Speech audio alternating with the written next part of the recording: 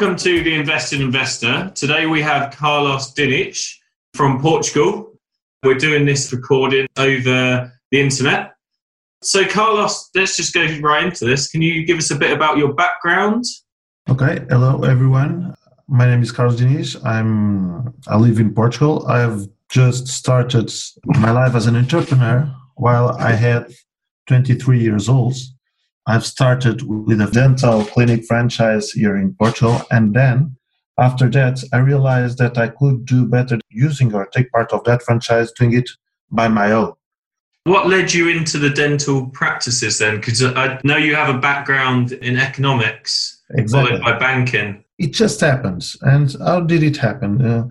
One of my best friends from high school, his sister was a dentist, and she had this franchise company, was a franchise also of this dental chain company, and I was introduced to the master franchise of that business, and I just realized that it would be a great deal to me to take part of it. So it just happened for that reason, nothing more than that. Okay, so that's brilliant, Carlos. And tell the listeners a little bit more about O Meu Dentista. I've just started that new business after I left that franchising. I went to study a little bit more, doing some postdoc, and after a while, I've just raised my own business. When things went very, very well at the first phase, I've just opened one clinic.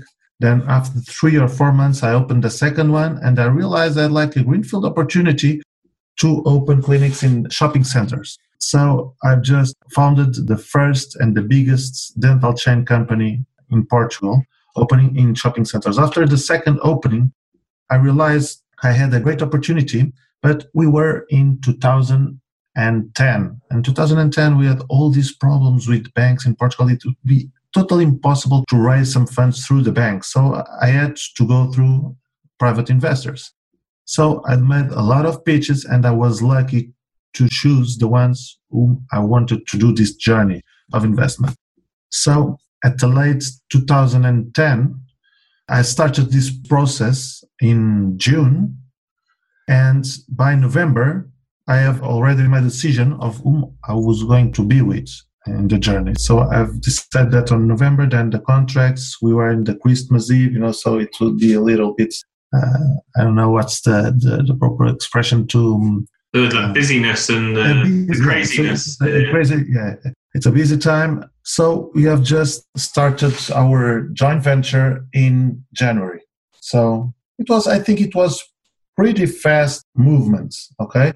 And at that time, I've raised 1 million euros, okay? Oh, wow. To do this like accelerated expansion. So at that point, we have opened clinic after a clinic, and by 2013, we had no debt. We had double-digit EBITDA. We were like a money printing machine at that time. Things were very, very well. Things were great. And suddenly, we had the proposal of a new investor to enter in the company. So your first funding round, you raised €1 million in 2010. That was a period of heavy recession in Portugal, wasn't it? Firstly, what was that process? And then secondly, you said that you chose your investors. It'd be interesting to hear what reasons you had for choosing your investors. Well, the most important thing to choose them is the fit I had with them, not the money. I had better financial proposals, but I didn't have the fit with those guys, okay? I even would have more money at the beginning, not only for myself, okay, but for the company. But I always believe on some things, like I would prefer A players with a B project rather than A project with B players, okay? So that's the point, okay? I really and truly believe that people will make all the difference. So I really needed the support of those guys. I didn't want just like money. I wanted smart money. And I think even today, I think I've made the best choice. Okay. So the heavy recession, obviously you've chosen the right people. Were they still quite apprehensive to give you money in a heavy recession, or? Well, when you have a heavy recession, you have opportunities. Okay. So I can tell you, stores in shopping centers are cheaper. Wages are cheaper also. We had a lot of unemployment in Portugal. So you have a lot of opportunities, like creating a business on a recession model. We used to say, even in funerals, you sell wipes, right? So that's the thing. You have to get opportunities, and that's it. Always look to the bottle, half of it to be full, not empty. Yeah. Okay. So you've made it into 2013 and you're growing the business. So do you want to carry on with the story? So, yeah, we were in 2013. Some guys appeared and said, Carlos, here are the big bucks to you. Okay, you will get big bucks, and we'll put a huge amount of money in the company. In return, you will lose your majority, and we will keep you in the company with not a golden share, but I would have a golden stake, okay, even in the company. And they wanted me to continue to be the CEO of the company. Well, this was a non-binding offer, okay, but even at that moment, thinking about that process, I had 2 or 3 years before, when I had to decide to be rich or to be king. This moment, I would still be king and I would get rich. So it was a very interesting offer. But I think we had, looking backwards now, we had like the God syndrome. And the thing is that I just kept thinking, man, next year we are going to make our biggest expansion in Portugal, and we are going to do our internationalization process. We are going to get into Spain. Okay, Spain is a market 5 times the Portuguese markets. Okay, and I told them, okay, we'll just going there, and next year we may talk again. If I have this EBITDA, you are offering me this multiple for this EBITDA. Next year I will get much more than that.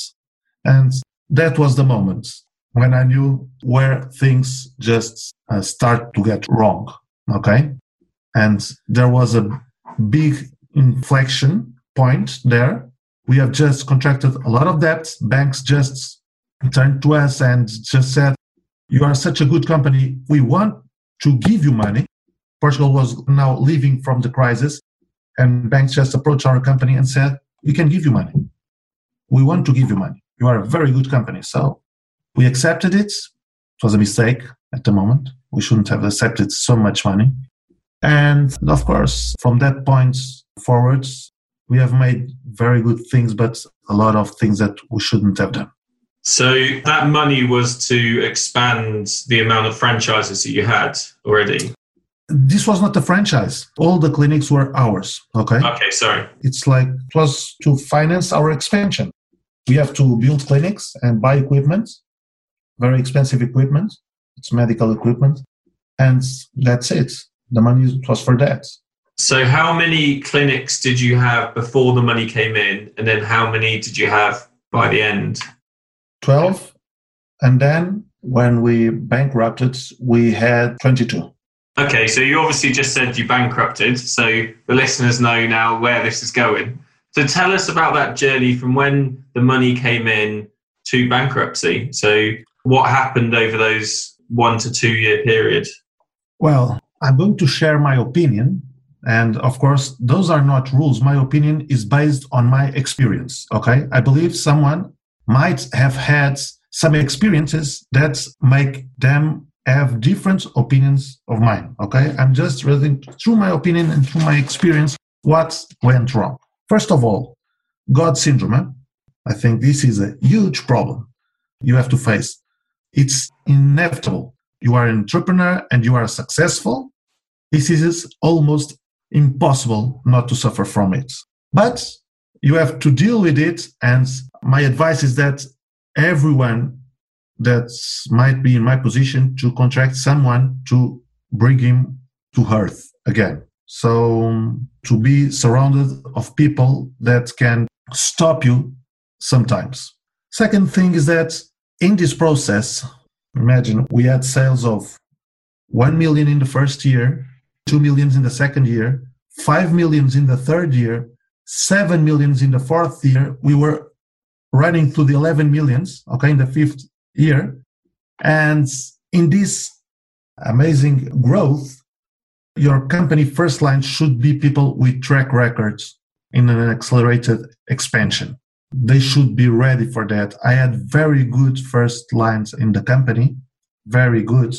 But somehow today I realized some of those didn't have the experience of such a growth rate in a company. And that is very important to have people with track record doing this kind of process.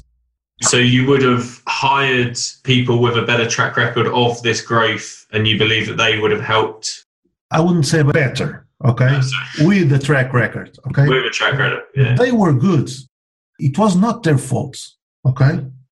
It was not their fault. It was, at the end, it's my fault. I've chosen them. But it's the moment of the company. The moment of the company has generated that happen. I would say they were very good. I'm sure of that. But things just happen. And another thing is that when we've started to have problems contracting people, because we were not finding the perfect people to work with us, and because sales were getting down, and I tell you, in 2013, we had, in our universe of 12 clinics, we had one or two that were on the red numbers, okay? And the other ones, they would just cover those red numbers. It's normal on a retail company that some stores are not so good. While we were making our expansion, we could not find good people, okay? So we had to split our teams in our clinics to open new clinics. And the thing is that with that difficulty and internally not accomplishing to contract new and good people, we had to go to headhunters. Our sales were breaking down and we went to headhunters. And in my opinion, in this specific market, that was a big mistake. We were contracting people with headhunters that didn't know the sector, and we were losing money. We were paying more money to headhunters to do that for us. And really, we were the ones who knew about the business and the people we wanted. And that generated also a problem in our company. So is that when the flip came and more dentists ended up being in the red and then less in the black? Yeah, exactly. We have done a thing that I believe I have never seen in a dental retail chain company. We have made all SOPs for the company, for all operational, okay? From the receptionist till the doctor. If you want to do a filling, I can assure you that everyone would do it in the same way, precisely in our company, okay? You had a SOP and you had all the materials that should have to do a filling. And to make a payment, we had the SOP, how it should be done. I had a personal effort to do it like with a big detail. Operational SOPs, I think we have 200 pages.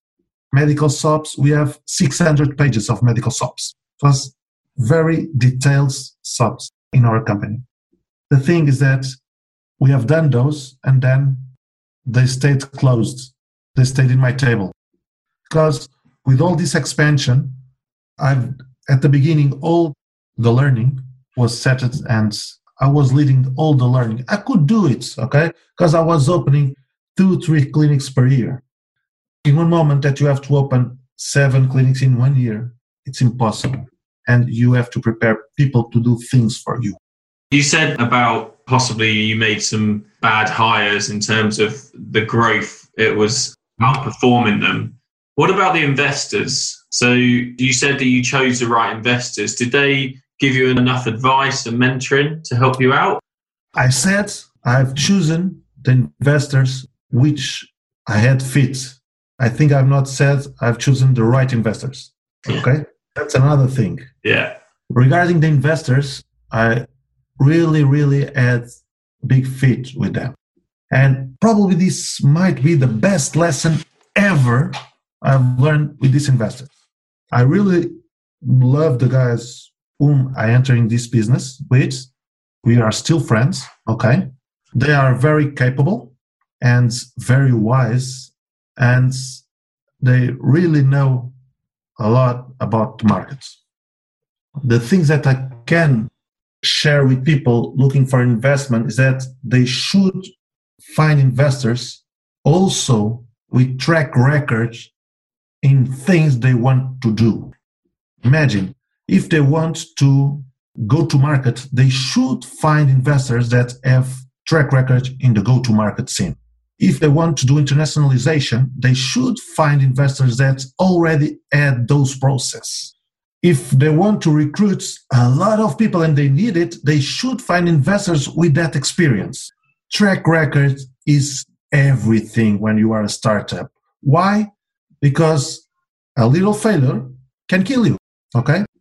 This doesn't avoid you to failure if you have like an investor like that with these track records. This is not a rule, but I guarantee that it can help a lot to have an investor saying, my friends, go there, don't go there, because this happened with our previous 3 companies.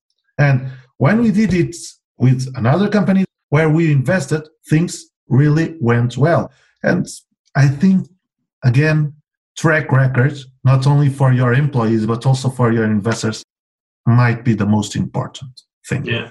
That's something that here at the Investor, we definitely push. That expertise of investors is absolutely paramount for entrepreneurs.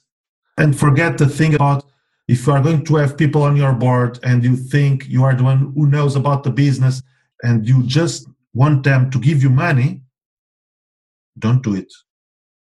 Don't do it. Okay? Don't raise money only just for the money. That's absolutely brilliant lessons for entrepreneurs. Have you got any other tips for entrepreneurs from your journey? I know that we'll go into it in a minute about mentoring and advising, but have you got any top tips that you can give to entrepreneurs? I have one that I would say every euro, pound, dollar spent with a lawyer, it's well spent. Startuppers usually do not care so much about contracts because they are expensive. In my opinion and in my experience, a good lawyer can save you a lot of money and can give you a lot of money. And sometimes people, just because we are a startup, we don't have money. I have this friend that is lawyer. Forget the friends, okay? You are settling a business. Forget your friends doing things for you and for free. And especially in these cases. Yeah, spend the money wisely. Money spent on lawyers, I think, in my case, it was very, very useful at the beginning and in the end. Another thing is that, this is a very important one. We are in a startup. It's very difficult, but always try not to give personal guarantees. Always avoid it. You have an high probability being a startup. The probability of failing is huge, huge.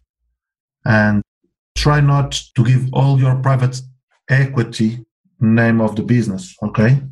That's one of the things that I always avoid. So what do you do now then?